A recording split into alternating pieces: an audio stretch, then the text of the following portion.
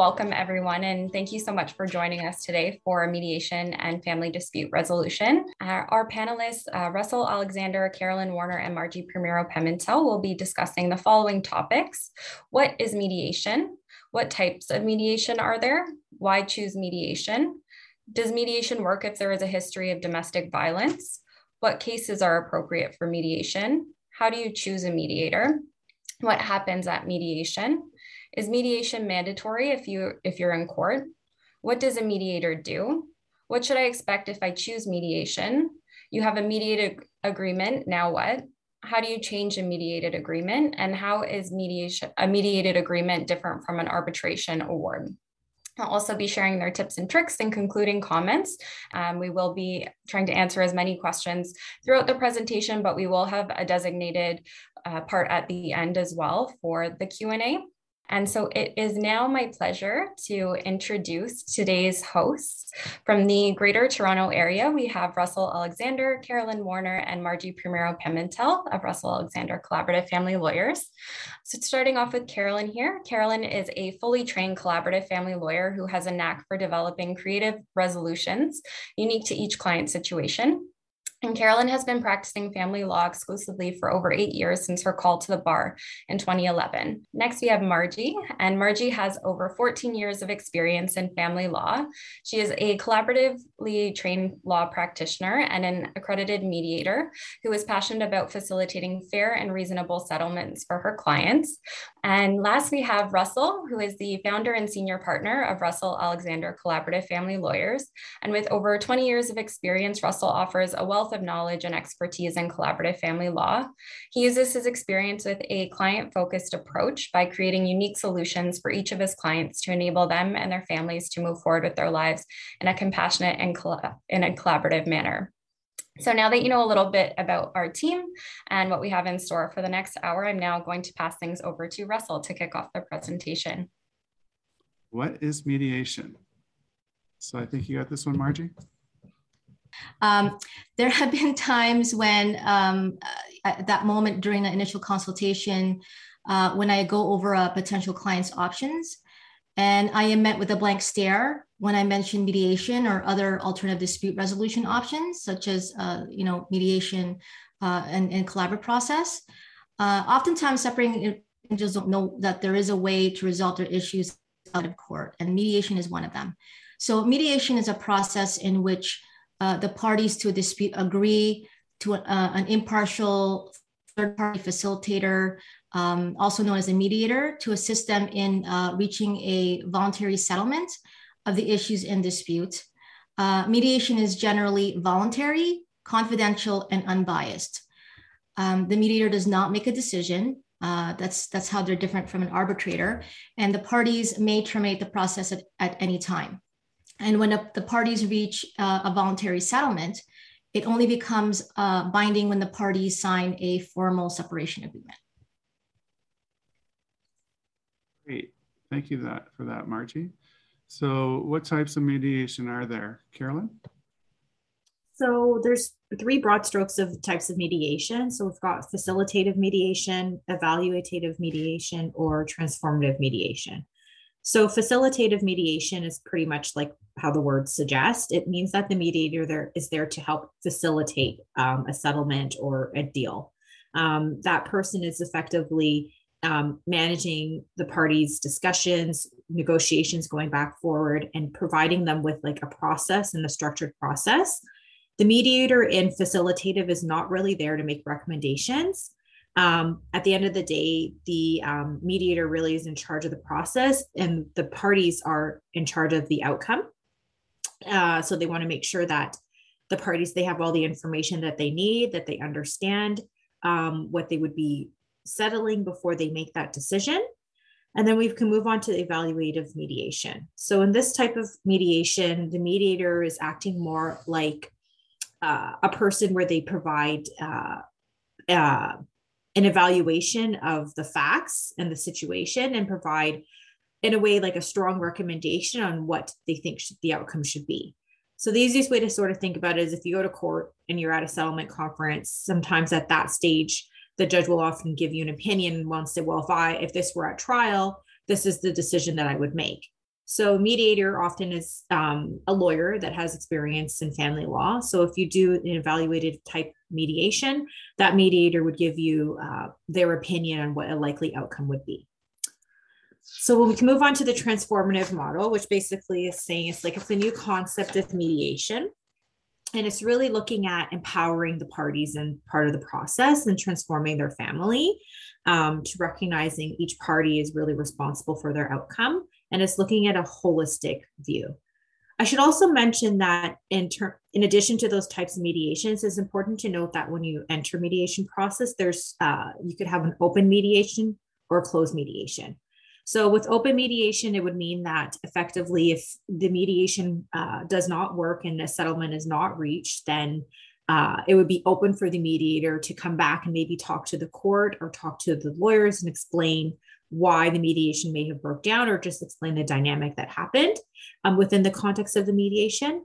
And closed mediation, which is the choice that I find most of my clients end up making, is the closed mediation session, is that the mediator is not able to, be called as a witness or discuss what had happened in the context of mediation.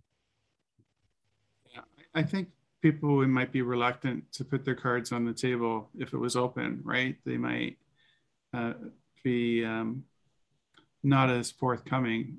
Where a closed process, they might feel they have a little bit more freedom. What do you think, Carolyn? Absolutely. Yeah. So yeah, people might play their cards, close to their heart, as they say, if they're in open, because they're like, well, this might come back. Yeah, I don't want the judge knowing this. Open. Yeah, that's a great point. Okay, so why choose mediation, Margie?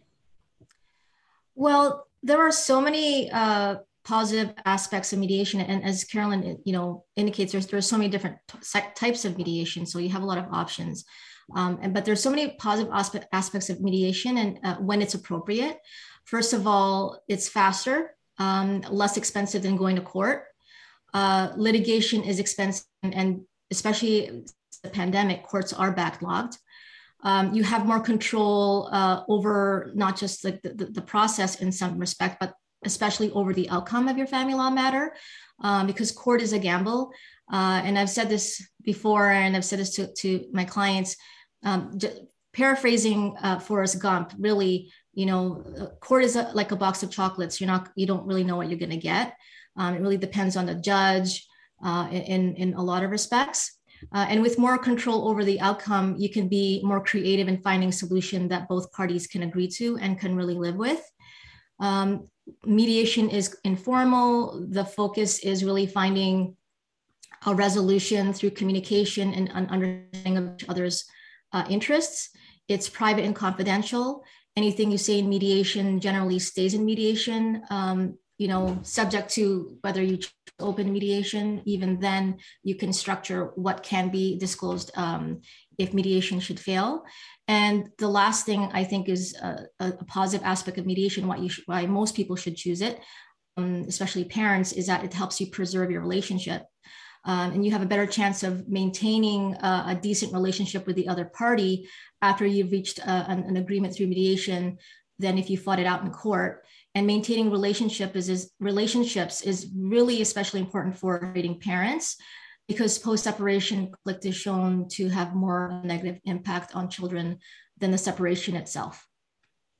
Yeah, that's really insightful. Life is like a box of chocolates. Remember Laura Secord had a map on their chocolates so you can figure out which one is which.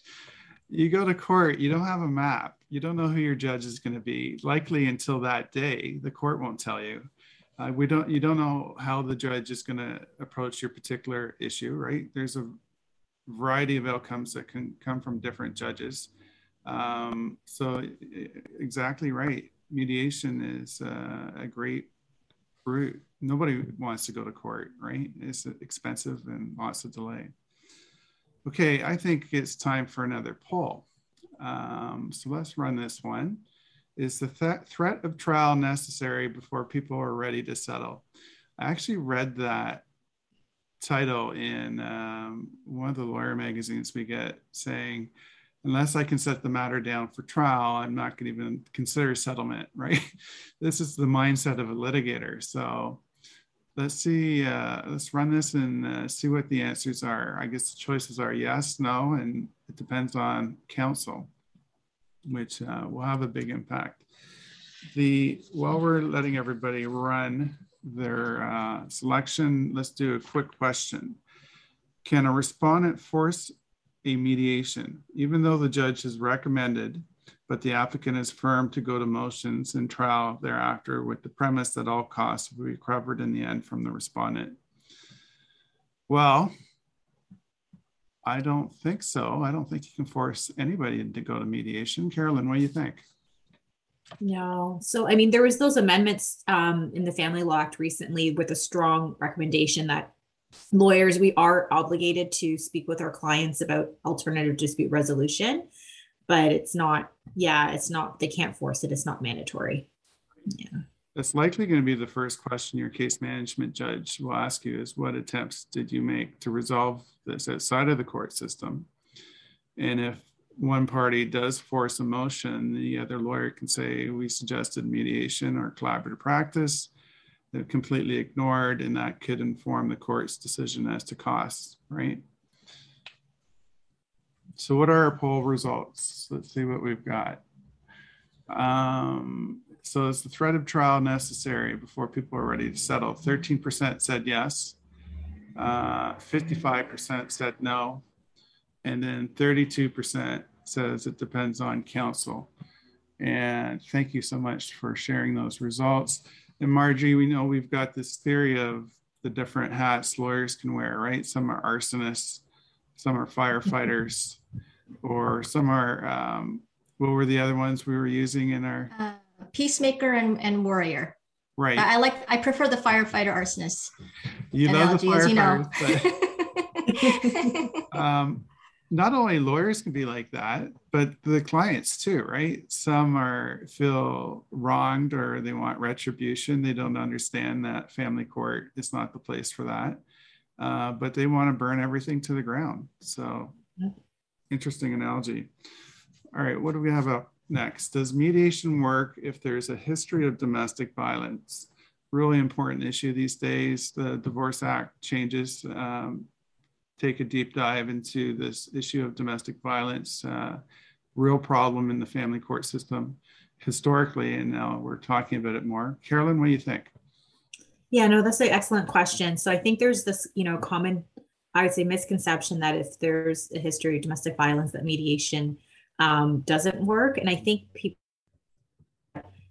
when you work with a mediator that's accredited with one of the associations, they in domestic violence and screening to work with the parties to figure out whether or not mediation is an appropriate process for the two spouses before they even enter mediation to begin with.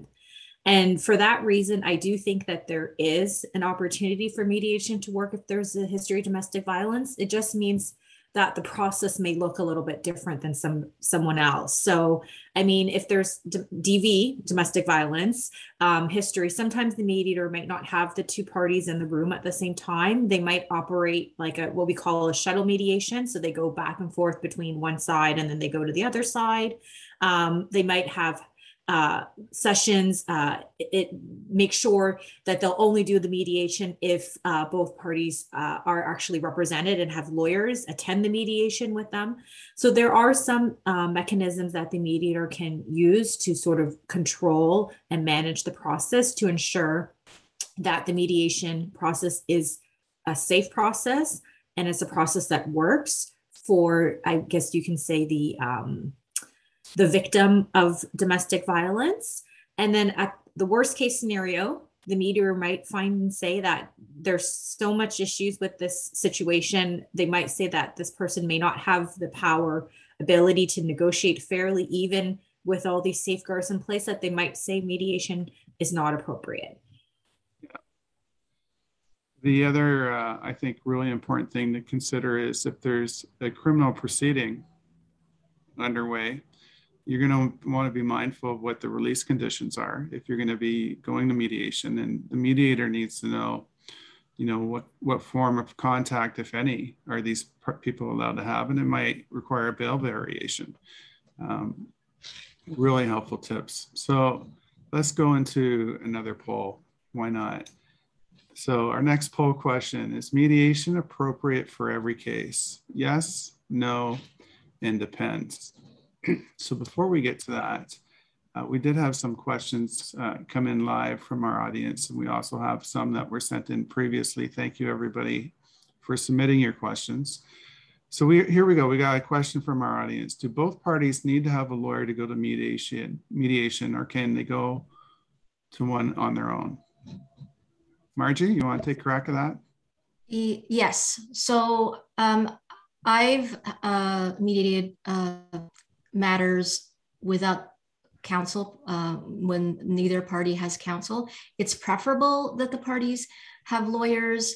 Oftentimes people choose mediation for the fact that they don't have to pay for their own lawyers and mediation.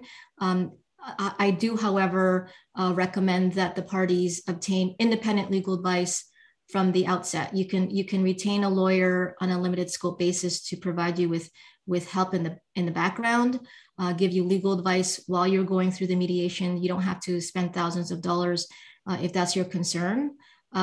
But it's preferable. But if you don't have a lawyer, at least get independent legal advice throughout the process, and at the very, very, very least, before you sign anything. Yes, really great tip. Great question from the audience member.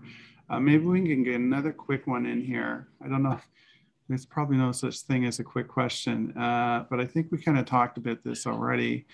What if you have, you're dealing with a narcissist? You know, we hear this a lot in family court. We were just talking about it before we started. That seems to be everybody's opening line is my spouse is a narcissist. And then they spend tens of thousands of dollars to try to prove it. But this question asked goes on to say they're refusing to be truthful about basic facts or be reasonable. So is a person like that appropriate for mediation? Can you talk to that one, Carolyn? I know it's kind of a tough question. It is a hard question, but it is a good one because I think lots of people face this. I didn't learn so much about these personality differences working in family law. You see it quite a bit. So I think that you sort of have to look at, a person's motivation and like, well, why do they want to go to mediation and what do they want out of it? So when you first assess what you want out of it and why you want to go to it, and you look at the other party and you think that maybe they're unreasonable or they're going to take, I call it a scorched earth approach.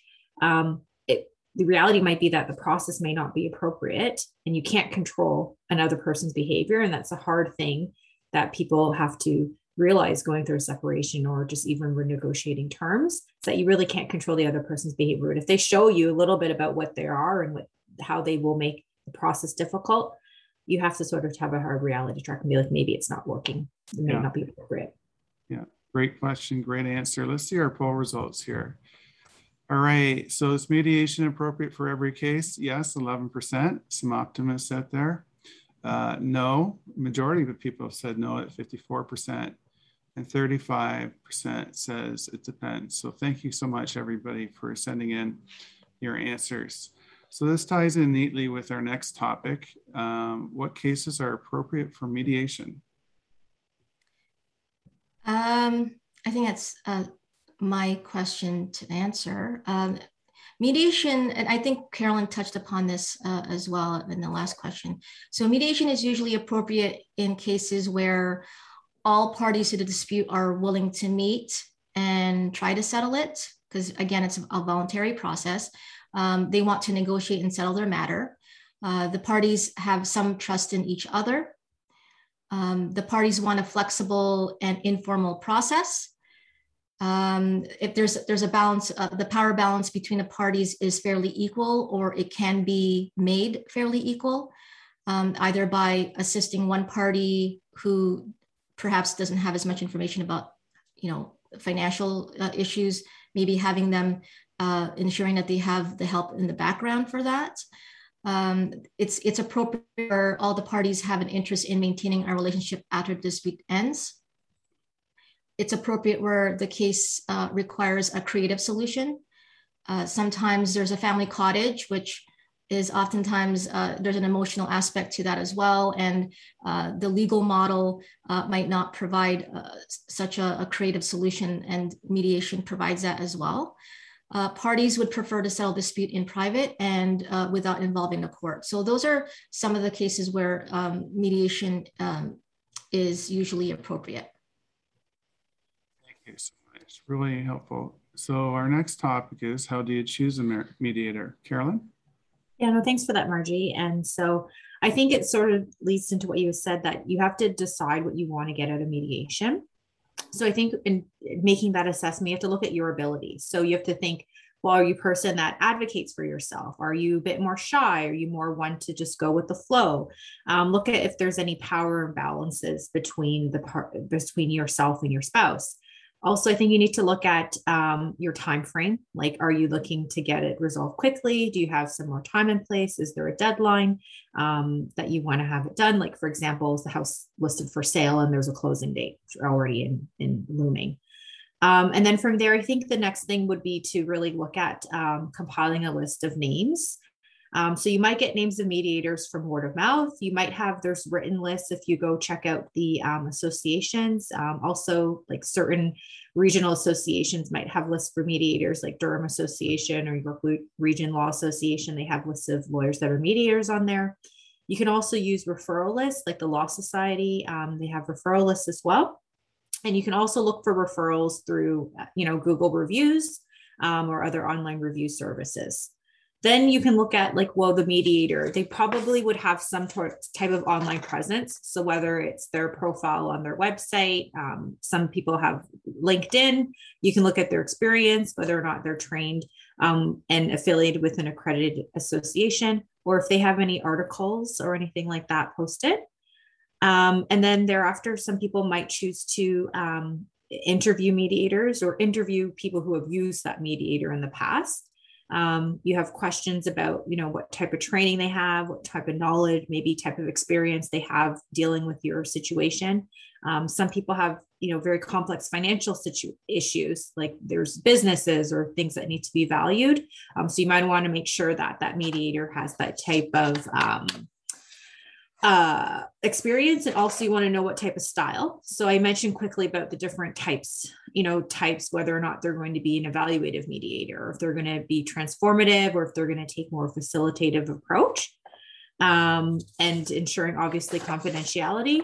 And then after that, you just sort of have to do your research, go through the list and make a decision effectively. Or they can call you or Margie. Yeah. You're both Absolutely. mediators, right? Yes. Okay, just before we get into our next slide, a bunch of questions that are rolling in, and I'm just trying to stay on top of them. So thank you, everybody. What type of preparation do the parties need to take before mediation? What financial disclosure is necessary? Who wants to take a crack at that one? I'll take a crack at that. At least when I do the mediation, and I've sat in on mediations as counsel. It really depends. If you have a lawyer entering into before you enter into the mediation process, then your lawyer will help you with the financial disclosure. In terms of if you're just starting fresh and you don't have a lawyer, sometimes the mediator would be assisting you with that, helping you, the parties figure out what sort of disclosure is needed. But again, it depends on whether you have counsel or if you don't have counsel. So in order to prepare in terms of financial disclosure, I think that was a question, your lawyer would assist you with that, or the mediator. I don't know if anybody else has a different take. I think it also depends why you're going to mediation, right? If you're going to mediation to work an access schedule for Christmas access, we don't need to produce financial statements for that. I think, would your answer pretty much the same, Carolyn, or would you add anything to that? I think that's a great point. Yeah, definitely you have to assess why you're going to mediation to figure out what's necessary for preparation. But I'm glad that you asked this question, Russ, because I saw it and I was thinking, oh, that's an excellent question. It's a really good one. There's so many good questions. I'm going to try to get as many as I can. Yeah. Okay, so what we got up next? What happens at mediation? I think Margie, we're going to turn to you for this one. So you're there, you're at Yes. mediation. Yeah. What should people expect? Well, first of all, when you've chosen mediation, and again, this depends on the mediator. Certain mediators have different styles and how they like to do things. But usually, what happens is that you first have a consultation with the mediator, and in that consultation, that mediator tells you what it means. And during that initial consultation, they also screen for power imbalances. Like Carolyn mentioned, that's something that happens throughout the process. Once the parties choose the mediation, they have individual intakes. That's the purpose of that, is to allow them to tell the mediator what things that they didn't feel comfortable saying in the joint consultation. Then if both parties are on board and the mediator determines that mediation is appropriate, the parties then sign an agreement to mediate. It signifies the parties' willingness to mediate the issues and what issues are going to be mediating. The mediation sessions are discussed and planned out. The number and duration of sessions vary and largely depend on the issues in dispute and the parties themselves. If the parties, if there's still some conflict between them, a lot of arguing, then obviously there are more sessions are required to get through, to come to an agreement on issues. Mediation process is planned out also in the sense that the mediator can determine, is shuttle mediation appropriate? When is it appropriate? In cases where there have been family violence, should the parties, one of the parties, that the survivor of that domestic violence, there should be maybe a signal established between that party and the mediator when that party needs a break, for example, or needs to be able to speak to the mediator in private. Things like that, just how the sessions themselves will be structured. During the mediation sessions, the mediator sets out the ground rules. You have to be respectful. You have to listen to each other, no talking over each other. Put your listening ears on. After each mediation session, the mediator sends out progress notes to set out what the parties agreed to in principle, if anything, or what was discussed, and any homework that either party has to do before the next session. Once the parties have come to an agreement in principle, either a memorandum of understanding or a separation agreement is drafted, depending on the mediator. And then ILA is, as I said before, encouraged throughout the process, especially before the agreement is signed. I'm convinced that I need to have a t-shirt that says, "Get ILA," when I do mediation, so that at every session they are aware they should get ILA. So that's usually a typical, like, what happens at mediation. As Margie, don't give Russ any ideas. Flag bags for our audience members. Couple things. For the people who don't know, can you just tell us briefly what shuttle mediation is and also what ILA is? It's easy to us. I'm sorry. Every day, right? But yeah. Can you just break those two terms down for us? Sorry about that. I didn't even think about that. Thanks, Russ. So shuttle mediation is where the parties are not in the same room. And the mediator would just go from one party to the other. It's during the Zoom time, like since we're no longer, most cases we're not really doing a lot of in person. You could do breakout rooms. The purpose of that is, sometimes especially survivors of domestic violence don't feel comfortable being in the same room, even via Zoom. So it's separate rooms for each party, and you just go from one room to the other, and you communicate between the parties that way. In terms of ILA, that means independent legal advice. So getting advice from your own lawyer throughout the process. Excellent. Thank you so much. All right, next up we have, is mediation mandatory if you go to court? Well, the Divorce Act changes. Carolyn touched upon that a little bit. What do you think of this topic, Carolyn?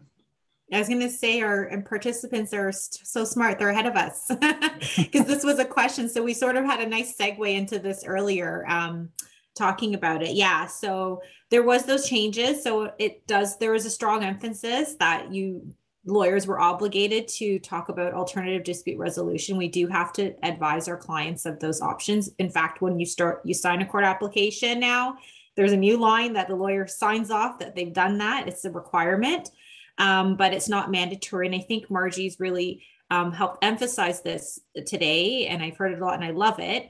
Mediation is a voluntary process. So the court doesn't want to take away that. I don't think the legislature wants to take away from that. And that's what I think makes mediation beautiful, is the fact that it is voluntary and that it isn't a process that I really think does empower people to take control of their lives and make a decision for their outcome.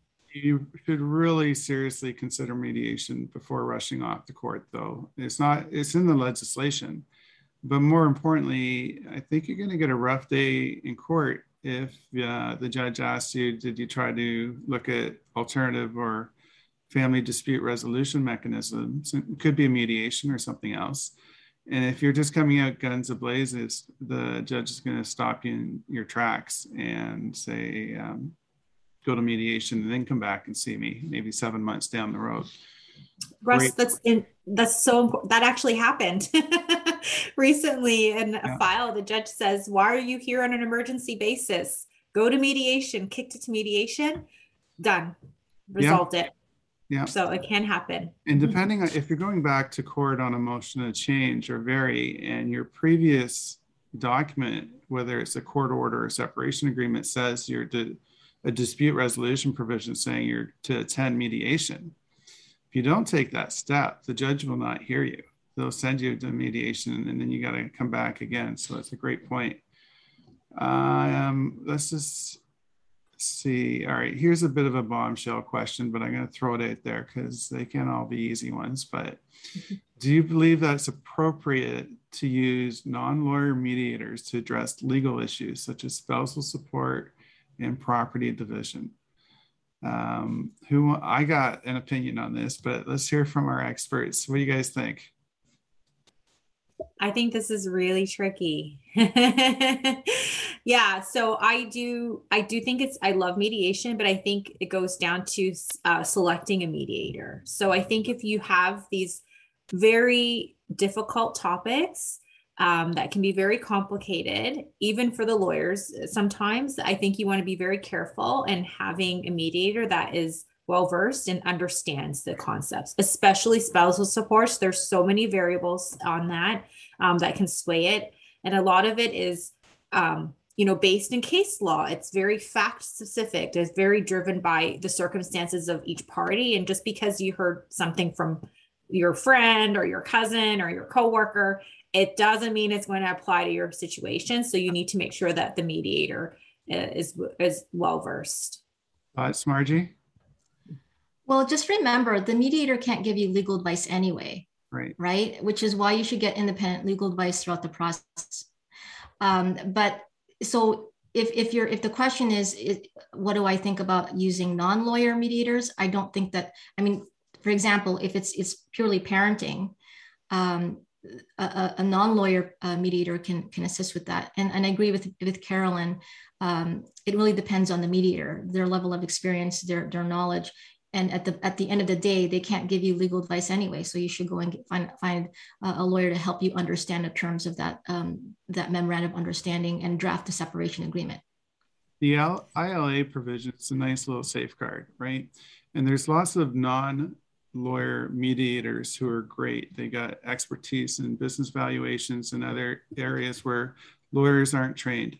So there's lots of value to that. But in my experience, when I see an agreement come in that deals with complicated financial or support issues, even the lawyers get that wrong. But if you don't have the legal training or the experience, oftentimes those mediated agreements need to be reworked, or they end up in court where you didn't want to be in the first place because there's a dispute over a legal issue that wasn't addressed in mediation. So be very cautious about it. ILA may not be able to patch up everything, but certainly buyer beware in that sense.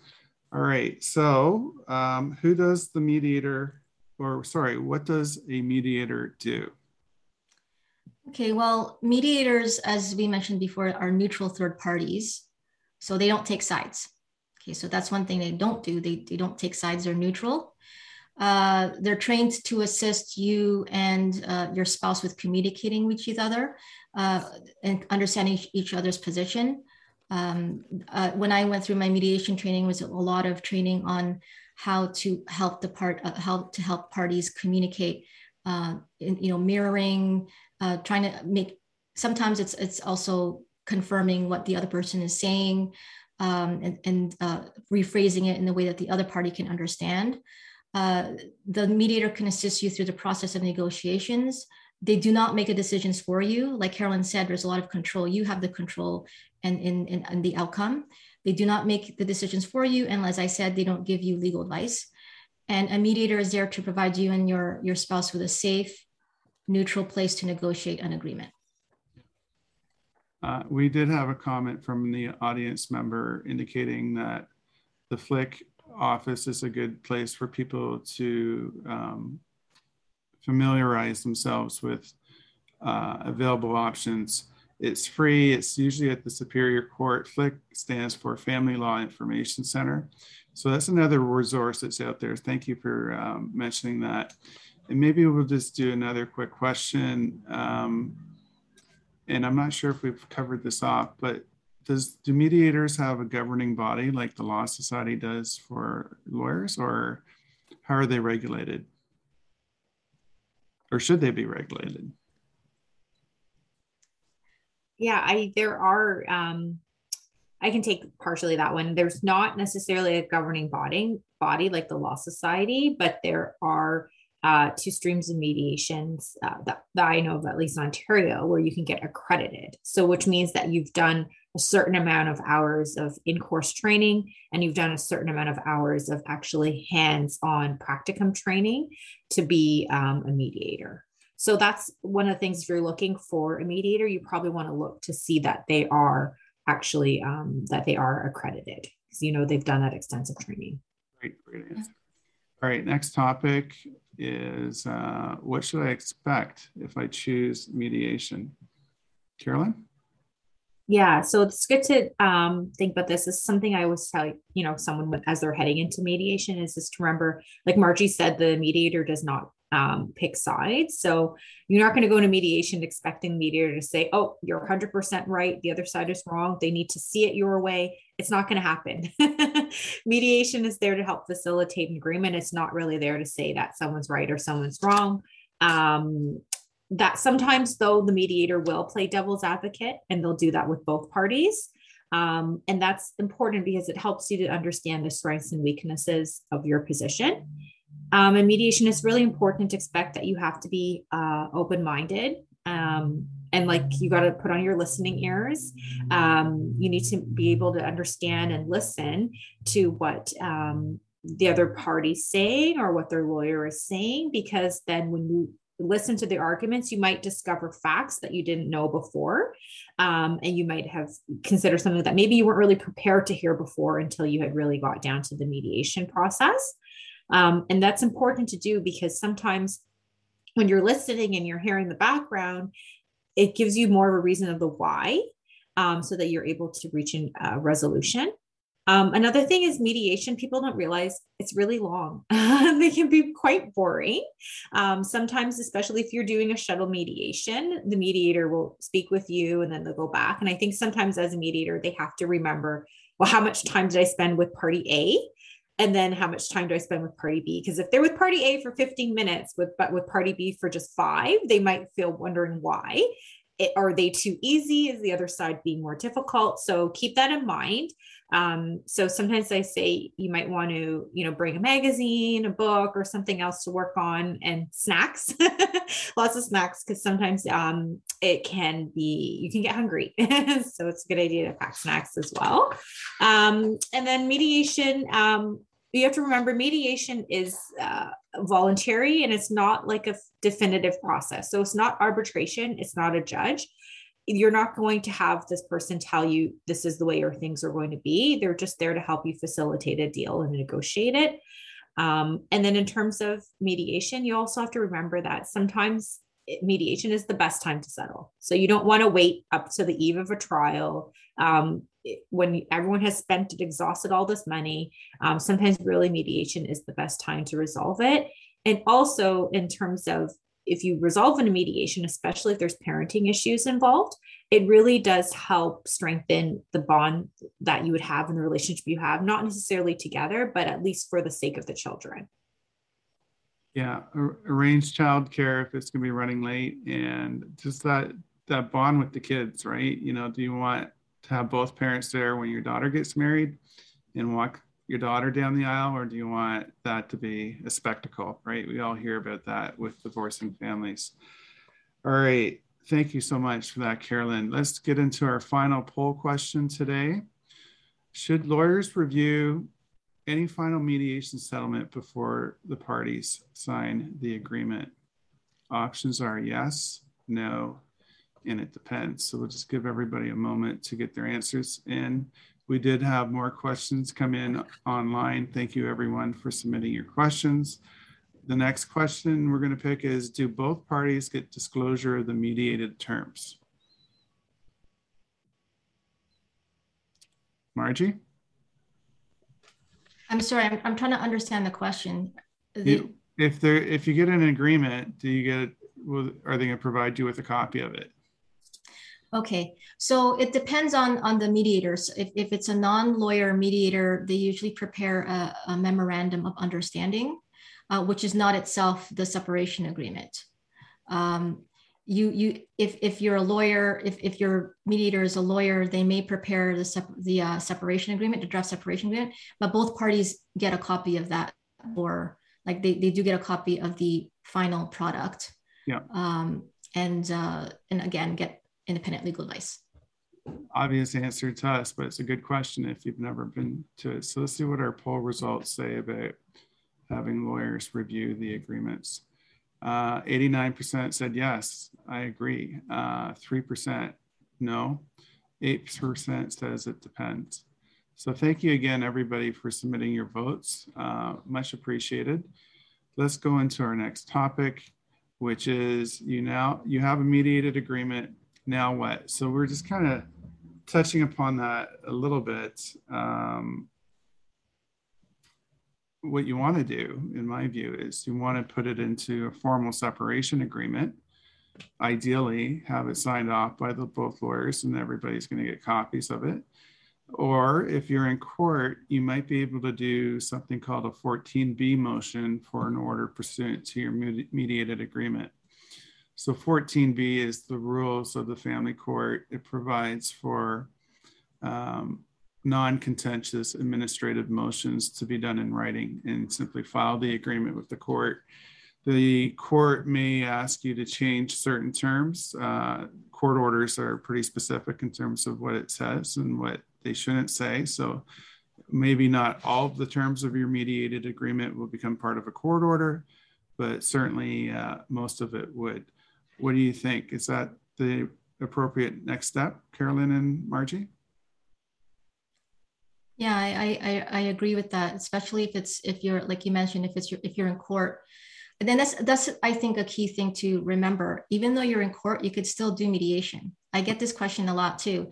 In court, can I still do mediation? Yes. And if you have an agreement, then yes, do a 14B motion and have a draft order incorporating the terms of the agreement, and then you'll have an order based on your agreement. So I completely agree with you, Russ. That's such an important perspective. When I get a case that's already in court, right, they may have changed lawyers, or the first thing I ask is, can this be settled in mediation or maybe using collaborative practice? Like, why do we need a judge to resolve this case? And that just taking that mindset. And if you're in court, you can put the brakes on it.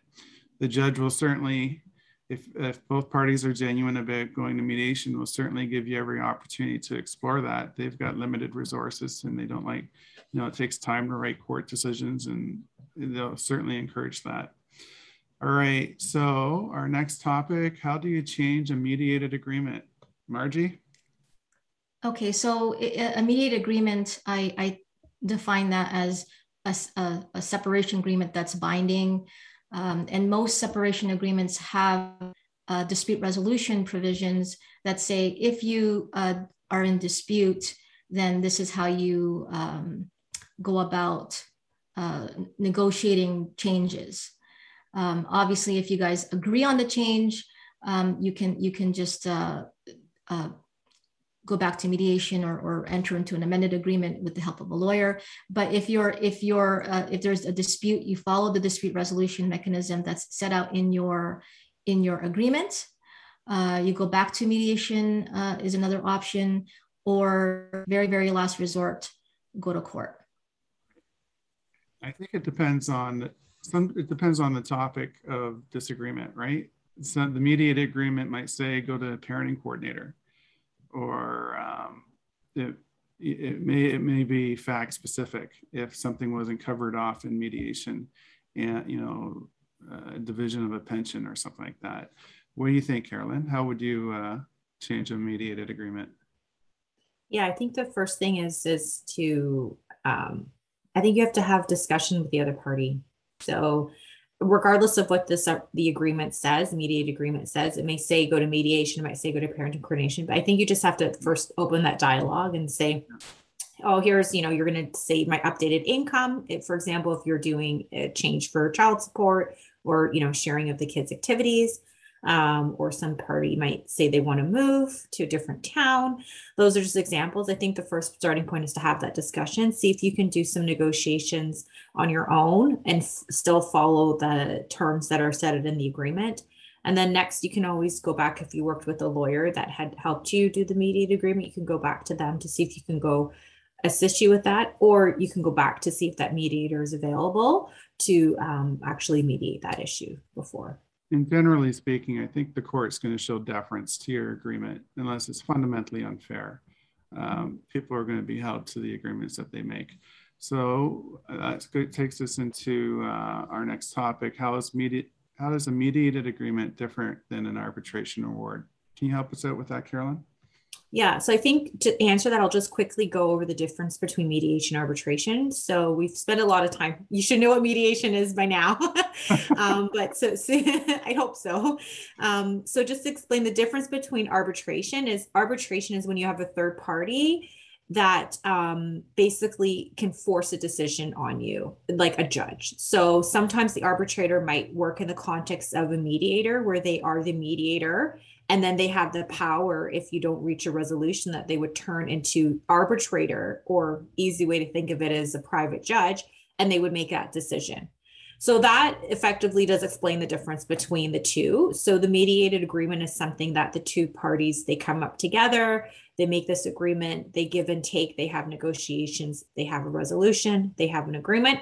Arbitration is where the arbitrator has actually acted like a judge and made a decision and made it effectively like a private order for the parties. Sometimes it's both, right? You'll have a mediator give their opinion and then they'll become an arbitrator. Right. Excellent explanation. Thank you for that, Carolyn. So we are right on time, and then our host is going to come back in a moment. Let's just do a couple of tips and tricks, and then we'll get into our final Q&A with our host, Shannon. So who wants to go first? Margie, tips and tricks for our audience members? Sure. I think the first tip is be honest. Honesty, respect, and trust are all important in mediation, especially when it comes to financial disclosure. Communicate with the mediator if you don't feel comfortable or you don't feel safe about talking about your interests or views. During mediation, you can let the mediator know in private. The mediator has the option of meeting with you and the other party separately in shuttle mediation. And last but not least, as I repeated throughout, get independent legal advice from a lawyer before you sign any mediated agreement. The mediator cannot give you legal advice, even if the mediator is a lawyer. Those t-shirts made up. I love it. Carolyn, final tips and tricks? Yeah, I think I love the t-shirt. I can just see it on your desk, or well, Zoom times it will show up at your house as we're working remotely. But I think mediation, you got to go in with zero expectations, which means that you'll be open-minded, and which means that you'll be able to consider all options for settlement. And also the mediation, don't feel like you have to settle everything. It's quite often where parties might go into mediation, they might say, okay, we agree on this topic, but they still have another topic that still needs to be worked out. And so they might do a partial settlement. What I do find is that when people do that, it gets the momentum going to get everything resolved. So that's something. Also, it's important really to listen, especially to the other side. You might learn something. If you're not sure, you can ask questions. And also, I think it's important to recognize that mediation is a process. So you might have to be patient with that. You might not get everything resolved in one session. It might take more than one session then to get it done. All right, so let's get into our Q&A. Sure. Thank you so much, everyone who sent in questions. And like Russ said, we tried to answer as many as we could throughout, and we'll get through as many as we can in the next few minutes. So first question I have here is, what are the key pros and cons regarding mediation versus the collaborative process? If no settlements in mediation, are the lawyers still available to go to court for settlement? Yeah, that's a good one. I can give it a crack. So having experience with both. So I think it said versus, so I'll just do each one separately if that's okay. So I think one of the pros for mediation is obviously that it's a voluntary process. You have control of making, your own laws effectively, because it's your own outcome, as well as that, there's an option to save costs as well in the context of mediation. I'd say all of those pros actually still go with the collaborative process as well.